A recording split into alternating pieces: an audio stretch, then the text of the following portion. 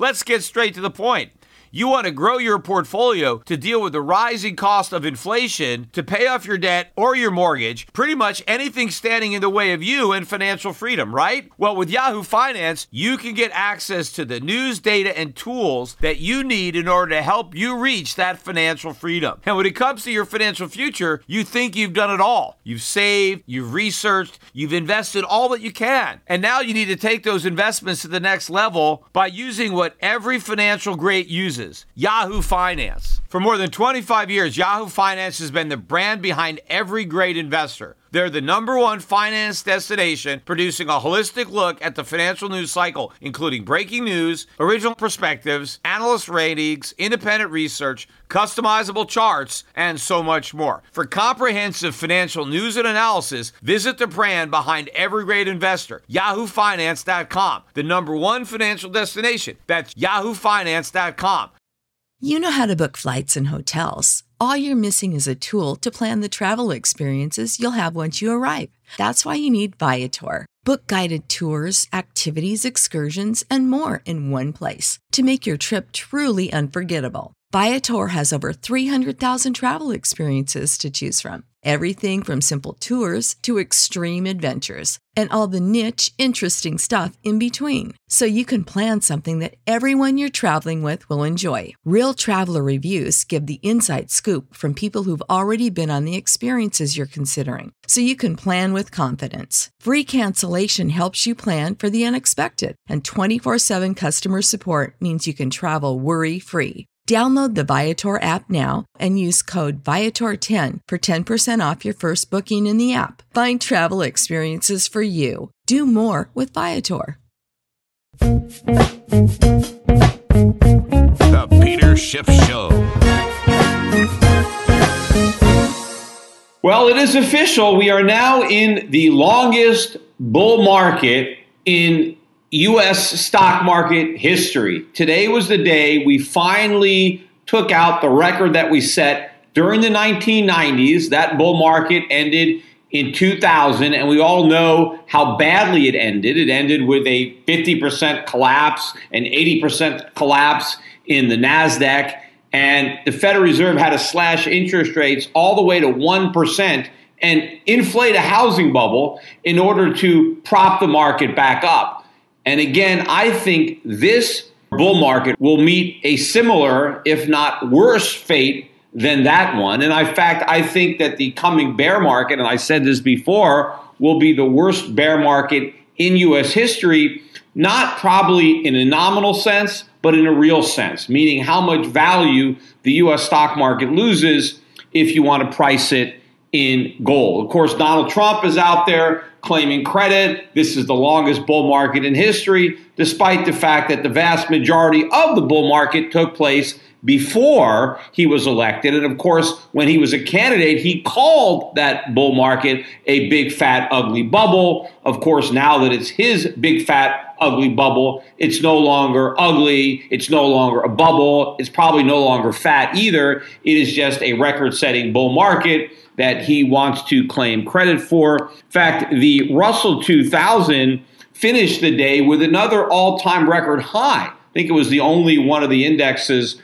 that was positive. Actually, no, the NASDAQ was positive as well, not setting a record high, but it was positive. The Dow, though, finished near the lows of the day, down just under 89 points. S&P down just over a point. So broader market giving back some of the gains. The dollar was weaker once again. In fact, the dollar index got back under 95 briefly today. It closed just above, I think, 95.14, but it had fallen about 2 full points. Last week, we almost touched 97 on the dollar index. We were at 96, 90-something. We were just below, and we dropped a full 2 points in the dollar index. The price of gold inched higher yet again.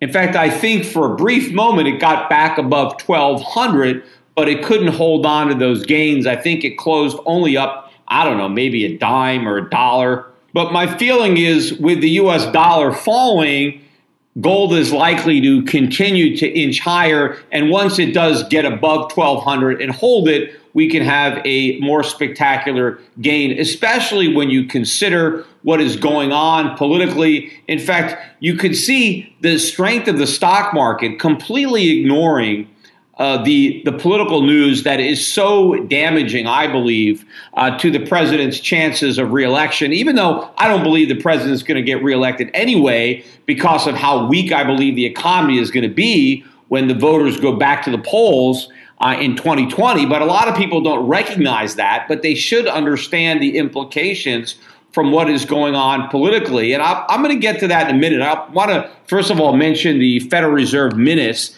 that came out earlier today, which didn't seem to have much of an impact on the markets, even though I think that the consensus was maybe the minutes were a little bit on the dovish side, even though the minutes still show that the Fed is very confident about the economy and confident that it's going to continue to increase interest rates in September, in December. They did acknowledge some weakness in the housing sector. And of course, I think they're understating just how weak the housing sector is. In fact, we got earlier today the numbers for existing home sales. And once again, the market was anticipating that there would be a rebound in existing home sales because they had fallen for 3 consecutive months. And once again, the hopes were not realized. We had another decline. Now, 4 consecutive months of declining existing home sales. That hasn't happened in 5 years.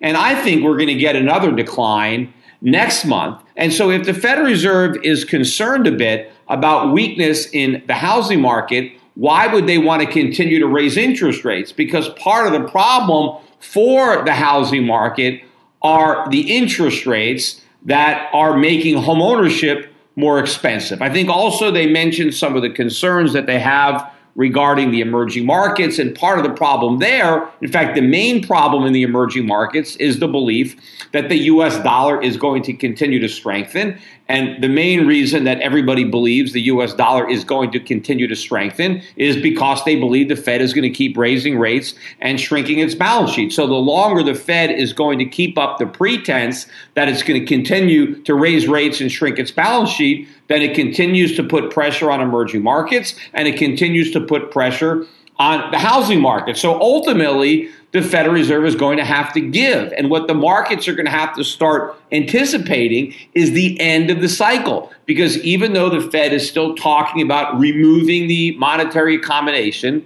there's not much left that they can remove without the whole thing coming toppling down. In fact, the evidence is already there that the economy is weak, despite the refusal of the markets to acknowledge that. And clearly, Donald Trump wants to continue to pretend that the economy is strong. I mean, that's the only thing he's got at this point to try to draw the public's attention away from the political mess that is unfolding right before his eyes. In fact, let me talk about what happened yesterday. I mean, if you don't know any of this, then obviously you're living in some kind of a vacuum or something. But yesterday, 2 key people, right?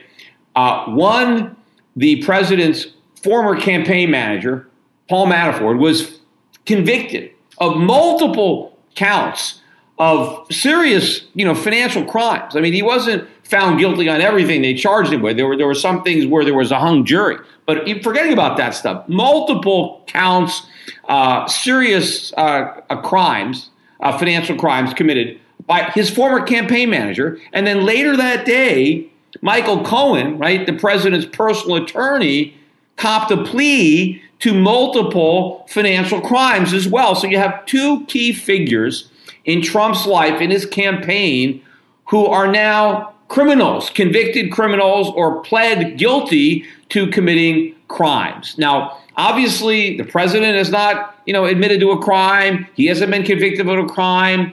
But still, I mean, guilt by association, these are the people that were in the president's inner circle, and they're committing crimes. But obviously, the most problematic, at least thus far, is the fact that one of the crimes that Michael Cohen pled guilty to had to do with violation of campaign finance laws. Now, how did he violate campaign finance laws? Well, he made two large payments, $100,000 plus payments. I think it was about $250,000 approximately between the two payments to two women, right? One of them a porn star, one of them an ex-Playboy playmate. But both of these women claimed that they had affairs with Donald Trump. And in order to, buy their silence, to pay them off, Donald Trump basically funneled some money through Michael Cohen to these two women so that they wouldn't sell their stories to the tabloids and go public, because obviously it would have been bad for his campaign to have these allegations come out. And so he tried to cover them up. Now, of course, Donald Trump claims that he knew nothing about it, right? That Michael Cohen just decided on his own to make these payments, and Donald Trump didn't even know about it. I mean, that was his original story until he changed his story and said he found out about it later. Although they even have a tape recording of Donald Trump and Michael Cohen discussing how to make the payments before they were made. But of course, Trump's version of the story doesn't make sense. But now Michael Cohen, as part of his plea, said that the payments that he made were made at the direction of the president, that Donald Trump asked him to make the payments, and then he made the payments, and he's now pled guilty to the crime of making those payments. And so if it was criminal for Michael Cohen to pay off these women the way he did, well, then obviously the president conspired to commit that crime, but the president doesn't want to admit that. Now, of course, a lot of people can think, well, maybe Michael Cohen is lying. He's making all this stuff up. He's copping a plea. The president could pardon him, but he's not doing that, for obvious reasons. So he's kind of leaving him to twist in the wind. But maybe they're shaking him down, and maybe the prosecutor said, look, if you implicate the president, if you just say it was his fault, we'll go easy on your sentence. I mean, that's always possible. But the reality is Trump's version, or various versions, doesn't make any sense. I mean, how could he not know? I mean, first of all, if Michael Cohen decided on his own to make these huge payments on behalf of the president's campaign without consulting the president, I mean, first of all, the first thing that you would do, right? Michael Cohen finds out, if he's the one that found out that a woman is alleging an affair with the president and wants to be paid to be quiet, I mean, the first thing he's going to do is he's going to ask Donald Trump, I mean, rather, he wasn't the president at the time, but Michael Cohen's going to ask Donald Trump, hey, Don, did you actually have an affair with this woman? I mean, he's not just going to pay her off without finding out if he had an affair. I mean, why? You're not going to pay off somebody just because they're going to make up a lie. Then you'd be paying off everybody. I mean, anybody can lie and claim they had an affair. So the first thing Michael Cohen's going to do is going to talk it over with the president to find out if the allegations are even true. I mean, did you have an affair with this woman? But of course, once he had that conversation, he's not going to write these large six-figure checks and not get the okay from the president. I mean, why would he come out of pocket his own money? In fact, the president paid him back. Michael Cohen laid out the money, and then Donald Trump reimbursed him, right, through payments to his law firm. Now, is it possible that the payments were mislabeled, that maybe Michael Cohen just shoved these payments into some other file and Donald Trump didn't notice these massive legal expenses? He never questioned, hey, what's this for? What's this $150,000 for?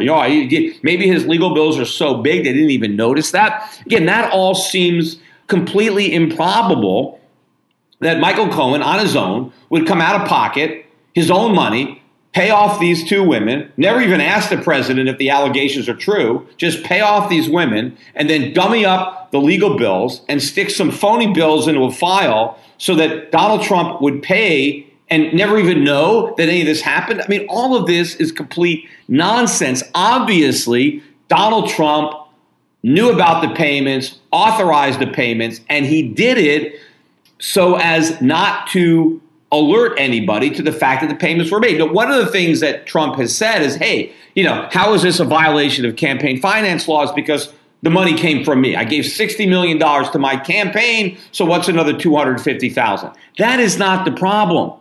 The problem is the way it was done. See, had Donald Trump done it the right way, his campaign would have written the check to the porn star and the playmate. right? But of course, had the campaign made these payments, anytime a campaign makes a payment, it's recorded. And everybody can see, the public can see, the reporters can look at all the expenditures of the campaign. And if they see $120,000, $150,000 check to a porn star, it's going to be obvious what's going on. I mean, I don't think the president could claim that she was doing some kind of political consulting or other legitimate work. Obviously, it's a payoff. It's a hush money. So there was no way that President Trump or candidate Trump could have legitimately paid these women off without violating campaign finance laws. Because once Cohen made the payment, of course, he's violating the campaign limits. You can only contribute, I forget what the limits are, $4,000, $8,000 per cycle, either in cash or in kind. And if you give money to somebody during a political campaign to buy their silence to benefit the campaign, it is a campaign contribution.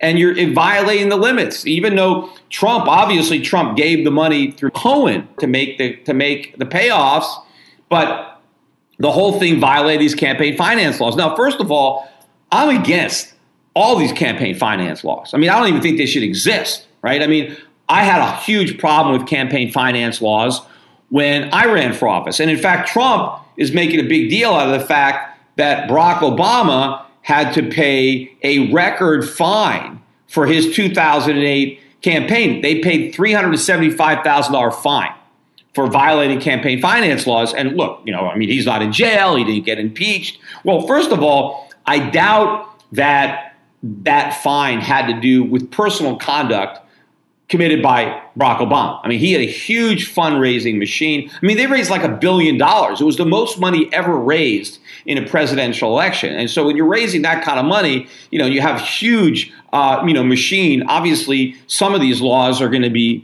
violated. I violated campaign finance laws myself in my 2010 Senate campaign. I had to pay a fine. I think it was $15,000. I had to write the check to settle the allegations. Now, I didn't do it myself. I had nothing to do with it.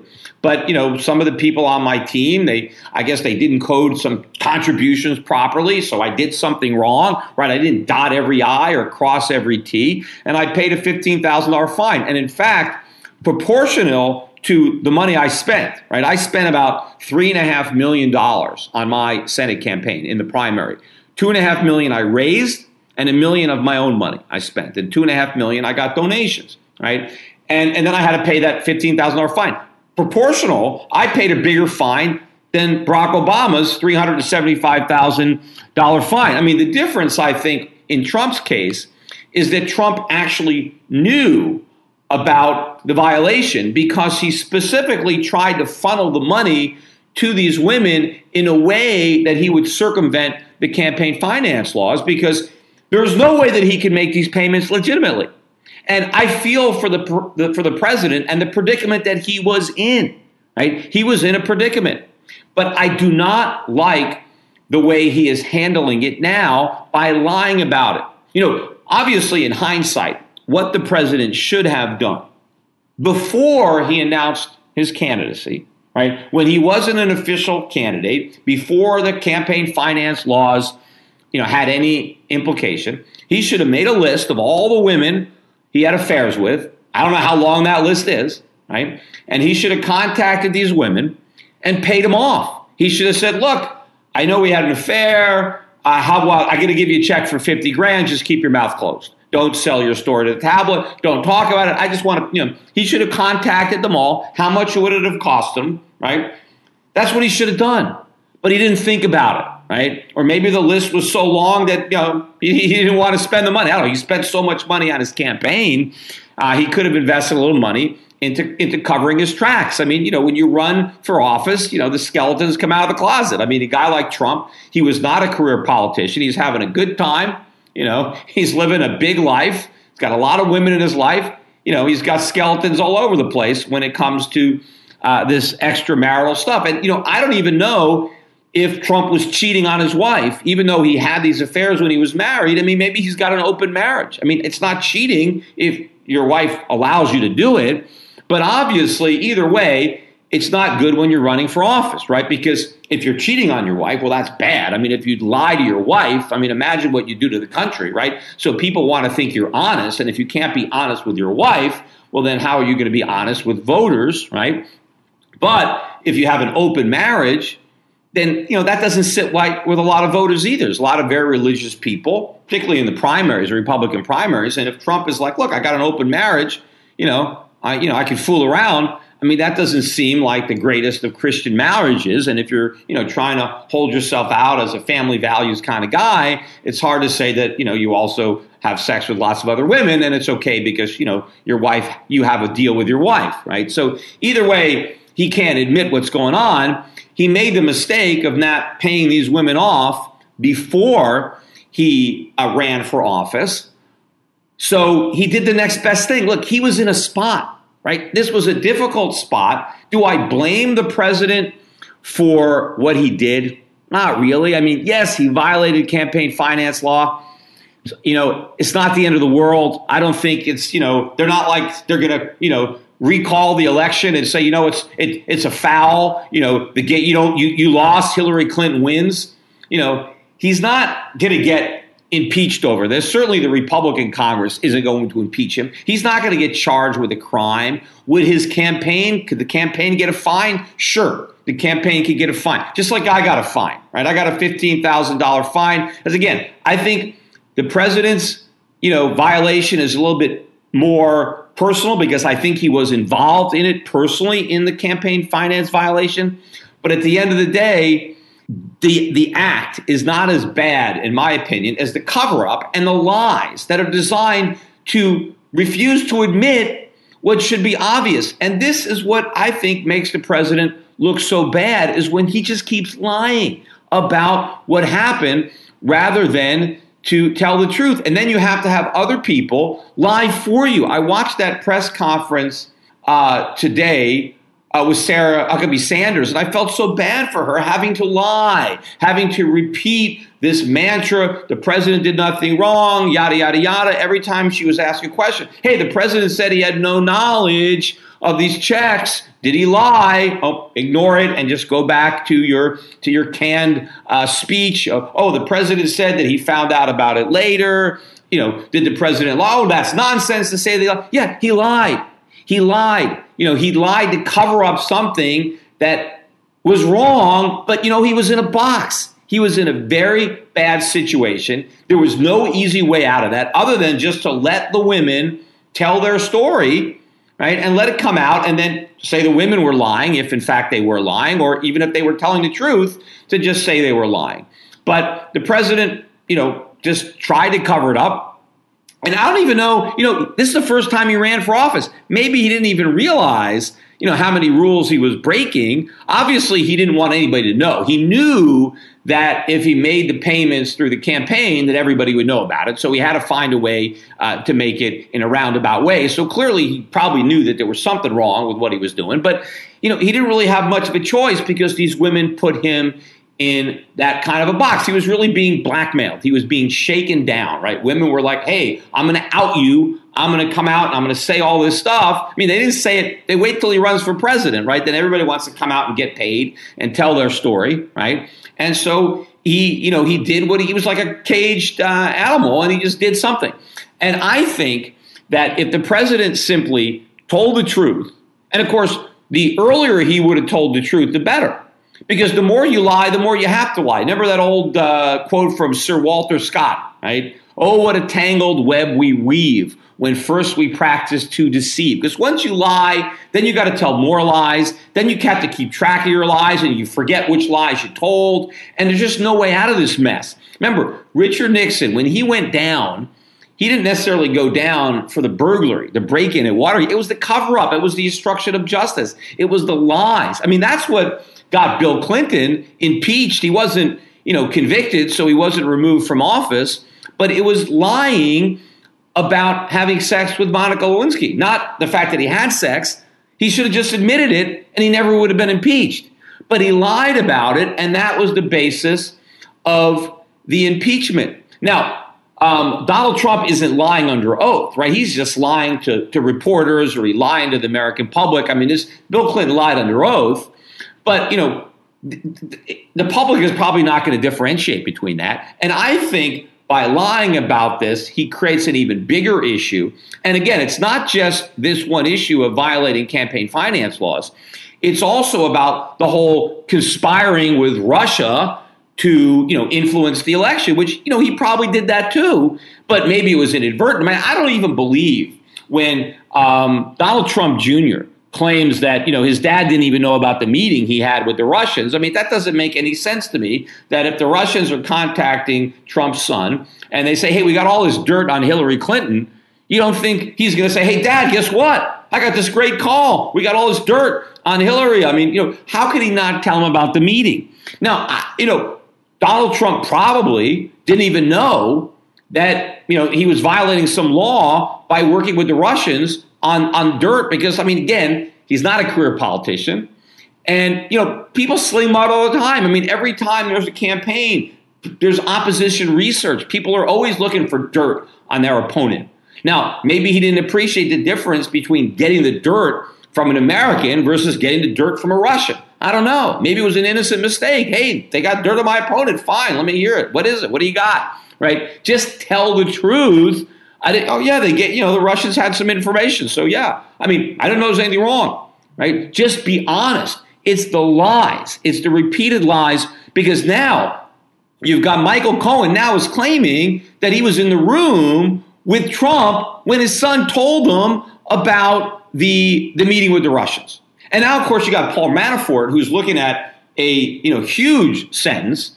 Now, he has a lot of Russian ties. Chances are, if Trump did work with the Russians, Manafort knows about it. Now, he's going to say something about it, probably in exchange for maybe a lighter sentence. The president, of course, could pardon him, but then it'll really look bad if he pardons him, because why'd you pardon him? What were you afraid of? Right? What was the deal? You pardoned him to shut him up. So the president is damned if he does and he damned if he doesn't when it comes to a pardon.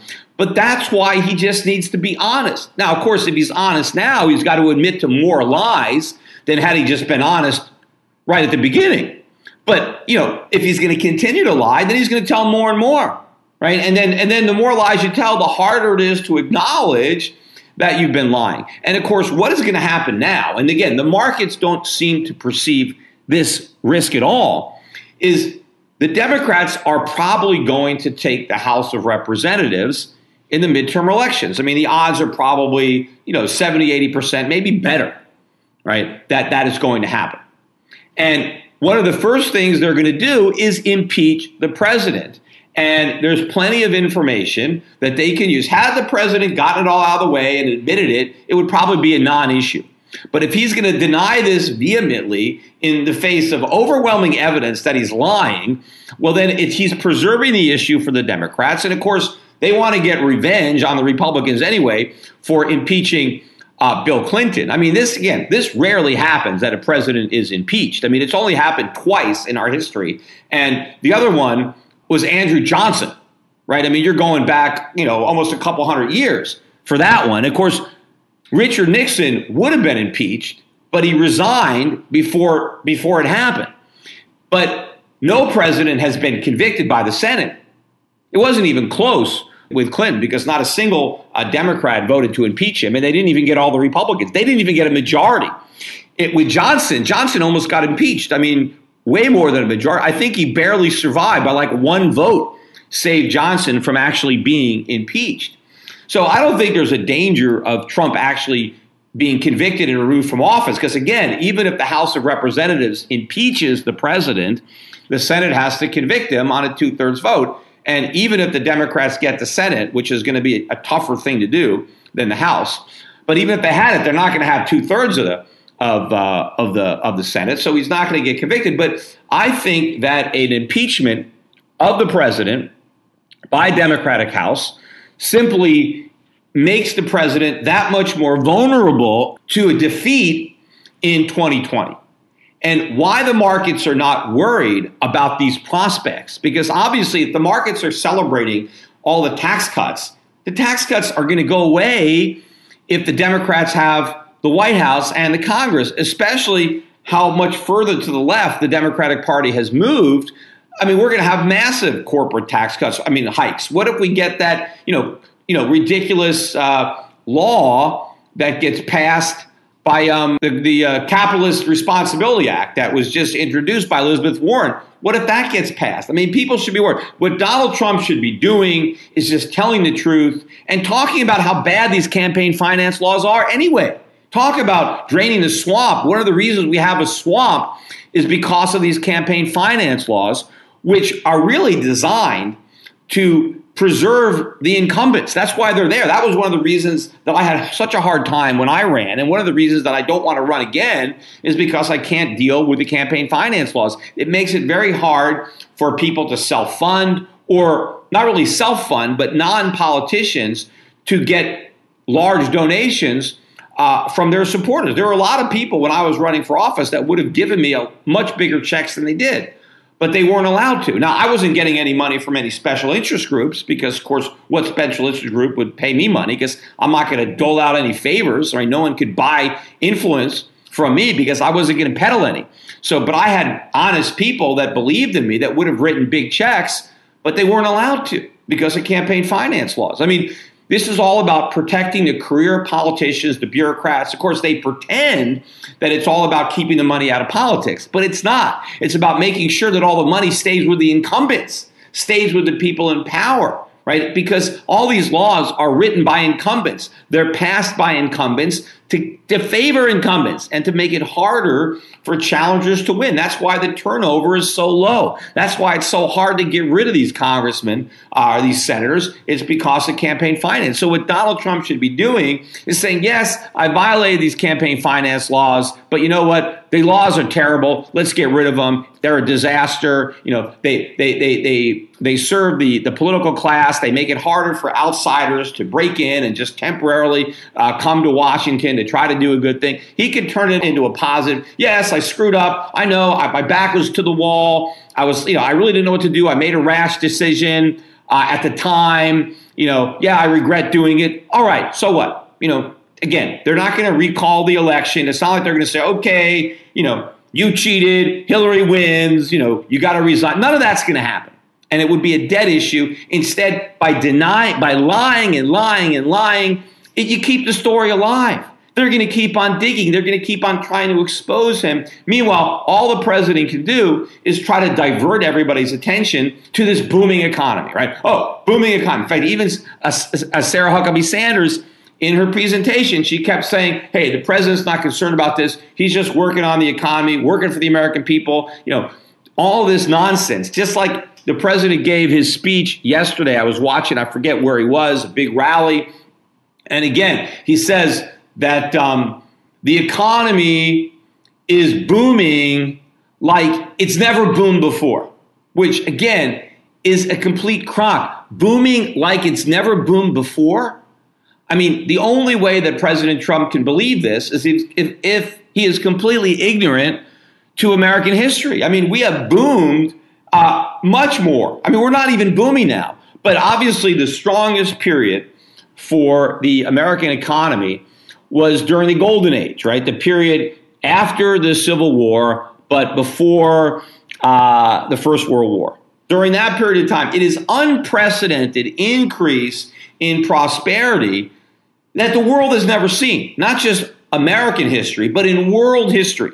What we accomplished as far as the increase in the standard of living of a people in a period of time is unmatched anywhere, right? Even including maybe what you saw recently in China. Nobody can hold a candle to what the United States accomplished. And it was so big. We had millions and millions of people, immigrants, piling into our shores, taking part in this, experiment in liberty, right? We had this industrial revolution and standards of living went up dramatically. So, I mean, we're nowhere near that. In fact, I mean, the economy was stronger in the 50s, in the 60s, in the 80s, in the 90s than it is now. So for Trump to say this is the biggest boom in the U.S. history is complete other nonsense. But he has to keep talking about this to try to deflect people's attention, from these other things. But the one thing that he's got going for him is the loyalty of his base and the loyalty of the Republican Party. And they're only loyal as long as they think the economy is good, right? They think, you know what, we got to look the other way on all these lies and all this stuff because we got this great economy. And this is the trade-off, right? We're going to sell our souls because we got this great economy, even though we don't really have a great economy, but we're just going to pretend that we have a great economy because the president is great at going out there and talking about how great the economy is and how great the market is and claiming credit for it, even though it's obvious that it's not. Just like it's obvious that he's lying about the payments, to these women. I mean, he's lying about the fact that the economy is great. I mean, first of all, we've got record amounts of Fed accommodation. Even though the Fed has been hiking rates are still extremely low. The budget deficits are enormous. We have all this artificial stimulus, yet, there's not much growth. In fact, in the president's rally yesterday, he talked about the 4.1% GDP growth from the second quarter. And he said, they said it was impossible. They said it could never be done. And here we did it. So early in my presidency, we've achieved the impossible. We got 4% growth and they said it could never happen. We don't have 4% growth. We had 4% growth for one quarter, assuming they don't revise it down, and we don't have 4% growth for the entire year. In fact, we probably won't even have 3% growth this year. Obama had 4 quarters where growth was more than 4%. He just never had an entire year where it was over 4%. He never had a year where it was over 3%. And so far, neither has Trump, because last year was 2.2. And this year will probably be under 4% as well. But he wants to act as if he's done the impossible, right? So he can claim credit for it, even though it couldn't be further from the truth. I mean, first of all, you go back when America really was great, when we really had a strong economy, and compare that to what's going on today. First of all, when America really had a strong economy, right, only one person in a family had to work. That's how strong the economy was, that married women didn't have to work. Their husbands could afford to support the entire family. That's not the case today. I mean, could you imagine what would happen to the U.S. economy if all the married women just left their job, just quit their jobs and went home to become housewives? The whole economy would implode without women's labor. Well, we didn't need women's labor at one point because we had a much stronger economy than we have today. When did women really start to go into the labor force? Well, they started trickling in the 1960s, right? Because we introduced the welfare state and higher taxes, but it really kicked in the 70s and then the 80s because of all the inflation that resulted from the big deficits of the 60s. So taxes went up, inflation went up, and men could no longer afford to support their wives. And so the wives had to work, right? Now, of course, when we rewrite history, right, they want to tell us that, no, this was all women's liberation. That, women were liberated. They weren't liberated. They were liberated when they didn't have to work. That's liberating, not having to work. When you're forced to work because your husband can't afford you, you're no longer liberated. Now you got a job, right? Yeah. Are there women that have great careers? Yes, there are, right? But there are a lot of women that have lousy jobs, that don't want those jobs, that they would rather be home with their kids, but they can't afford to. But those women used to be able to afford to stay home with their kids when we had a really strong economy. And in fact, their husbands didn't have to go into debt, right? They had savings. Their cars were paid for. They paid off their home mortgages. They weren't leveraged up to the hilt, right? And their husbands, a lot of them didn't even go to college. And the ones that did didn't have to borrow any money. They weren't carrying student loans. I mean, this economy is a shadow of what it used to be. Now, I mean, imagine what if all of the people who are currently retired, and in fact, at some point, we won't have to imagine this, we're going to be living this. But what if all the people who are currently retired, what if they have to go back to work, right? Because they can no longer afford retirement because, prices have gone up a lot and they can't afford, to stay retired. Are we going to claim that this is elderly lib, that these old people are now liberated? That, they had such a mundane life of playing golf and shuffleboard and pinochle and mahjong, and that was so boring and meaningless. Now they're so happy that they're liberated, and now they're back on the job, right? No, I mean, it's not liberation. It's because they can't afford what they really want to do. They can't enjoy their golden years anymore. They're forced to work. Hey, what about this? What if the economy is so weak that people have to pull their kids out of school and send them off to work? What if a family, the husband and the wife, both working, they still can't make enough money to put food on the table, and now they got to get their kids and send them out to work? Are we going to say the kids are liberated now? They're no longer wasting their time in school. They're out working and they're all liberated? Why did we get rid of child labor? Right? The left likes to believe that, the unions eradicated child labor. No, it didn't. It was capitalism. Children stopped working when their parents could support them, when they no longer needed their kids to work. I mean, nobody wants to send their kids out to work unless they can't avoid it. You have no choice. But when capitalism increased the productivity of workers, that's why child labor stopped. That's why a lot of women didn't have to work outside the home, because their husbands became so productive thanks to capitalism, thanks to underconsumption and investment and limited government and sound money. One person can now support the entire family, and all these other people didn't need to work. That is a strong economy. And he was able to do it. A guy could support his family, his wife and his kids, without going into debt. Either to get a college degree or going into debt to maintain their lifestyle, because people could afford the things they were doing. And, think about all capitalism did for women, too, even, when they weren't working, because think about how difficult it was for women to do housework before capitalism invented all sorts of products that made a housewife's job so much easier. I mean, we take it for granted now, but you think we always had, washer dryers or vacuum cleaners, or sewing machines? Not that anybody sews anymore, but that was a big deal when we invented that, or refrigerators, or all of the things in the home that they didn't have 100 years ago. I mean, women taking care of a house was a lot harder before you had all these appliances to make your life easier. I mean, imagine if women today, not only did they have to have a job, but they had to come home and they didn't have any appliances, right? If they had to do laundry the way my grandmother used to do laundry,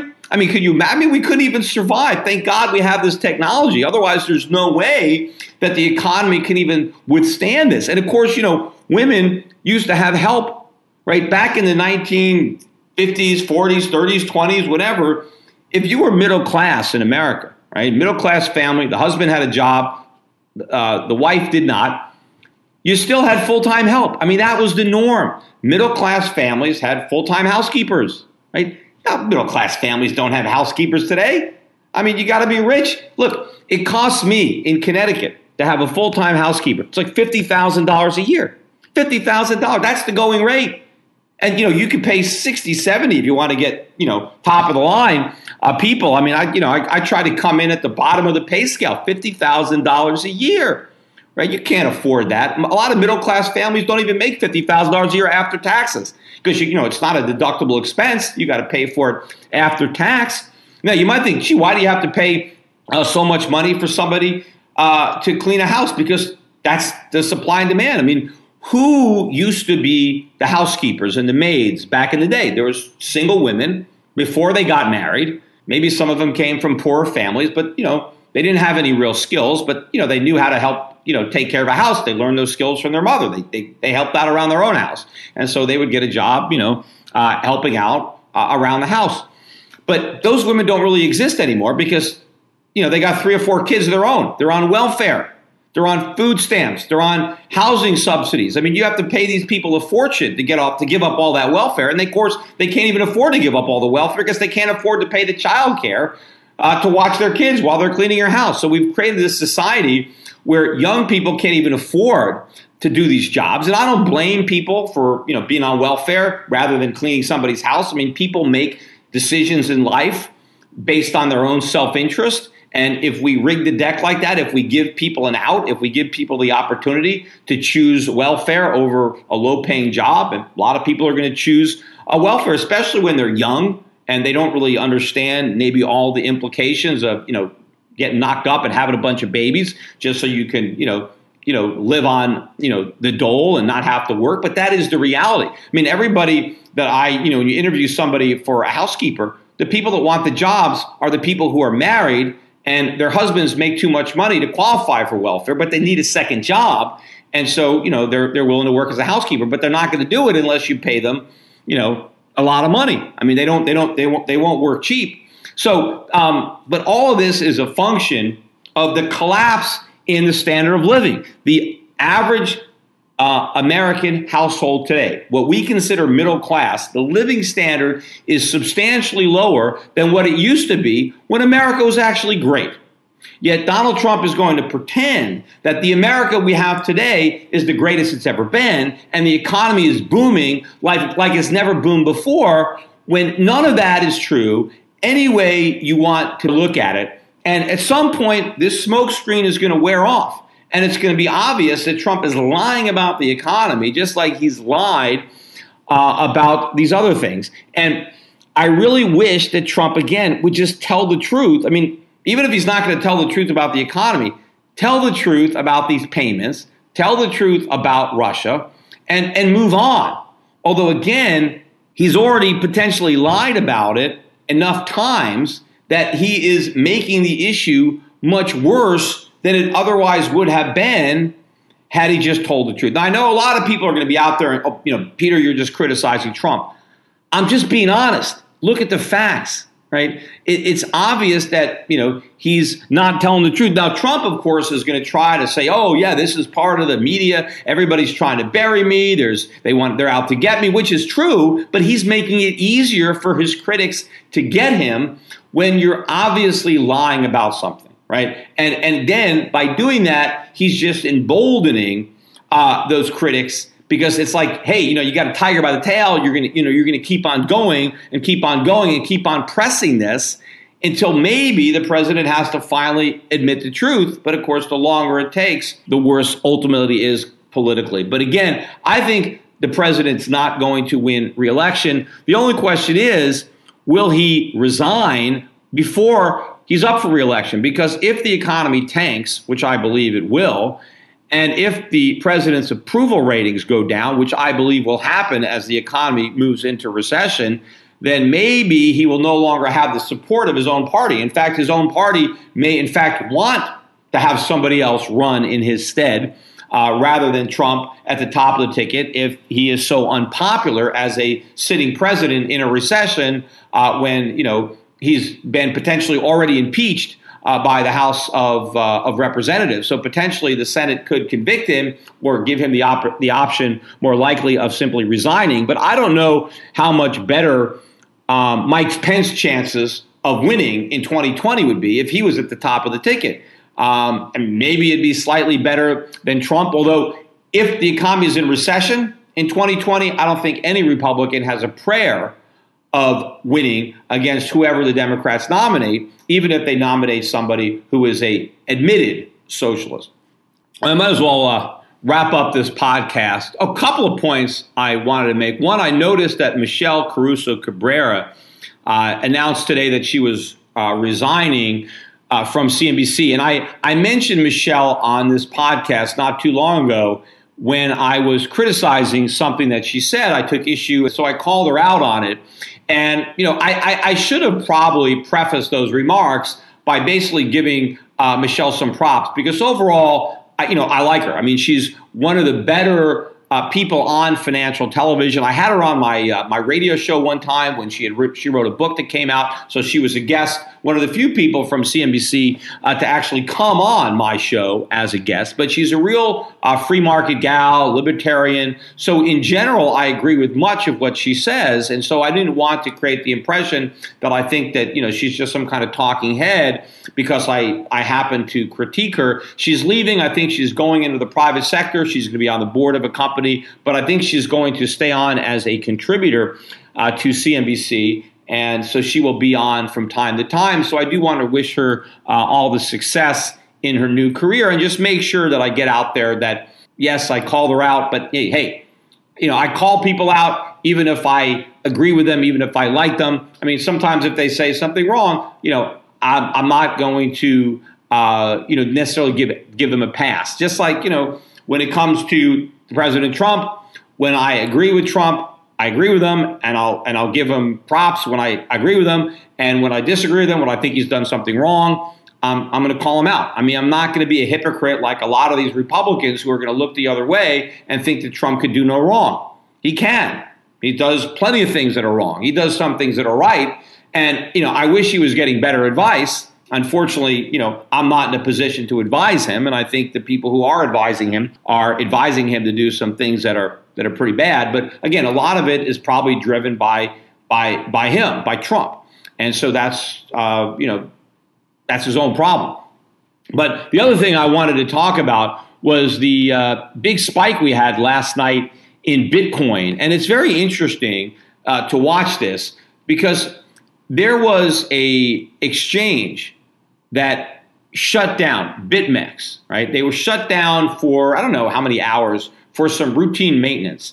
And they had, announced in advance the exact time they were going to shut down the exchange. And so obviously when this exchange shut down, that means that there won't be as much volume as there would be if the exchange was open, because whoever was going to buy and sell on this exchange, well, those orders would be suspended until the exchange reopened. And as soon as the exchange shut down, right to the second, all of a sudden Bitcoin shot up like 400 points in the span of a couple of minutes.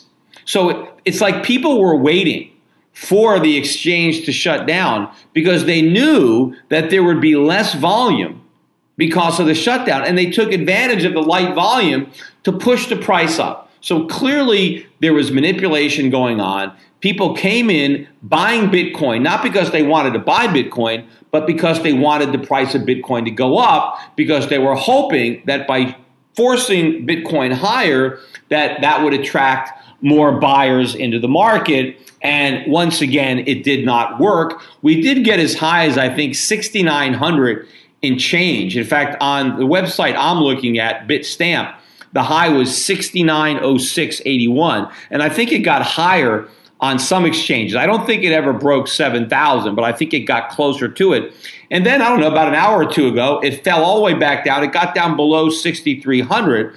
As I'm recording this, it's recovered the 63 handle, and it's trading around 63.50, but way off the highs that it came to. But the point that I wanted to make here is, to me, it really looked like there was an organized effort to manipulate the price of Bitcoin higher at a time when they knew the volume would be lighter. And the attempt failed. It worked temporarily in that they got the price to move up, but this is how weak Bitcoin is. This is how strong this bear market is. Any rally is going to be sold. This market, as I said, is going to continue to fall until there's some type of capitulation on the part of long-term buyers, holders, to throw in the towel. And all we've been doing recently is just bouncing around what is supposedly support, right? We're trading, between 6,100, 7,000, most of the time between 6,100 and 65,000. I think last week, again, we dipped below 6,000 ever so briefly, and, the market bid up. But all these alt currencies are looking weak. Bitcoin is looking weak despite all the attempts to prop it up and to try to get, some kind of rally going. It ain't happening. And I am expecting this market to roll over, break support, and have a bigger drop. So, hey, if you're in these things, you can always buy them back, right? If you, sell some and buy them back lower, personally, I'd sell some and just walk away. If you got profits, fine, take them and run, right? Otherwise, you're going to lose them. But technically speaking, even if I had no real opinion, if I was just looking at the charts, looking at the action, right, we're setting up for a big drop. And that failed attempt to rally yesterday simply strengthens the bearish case.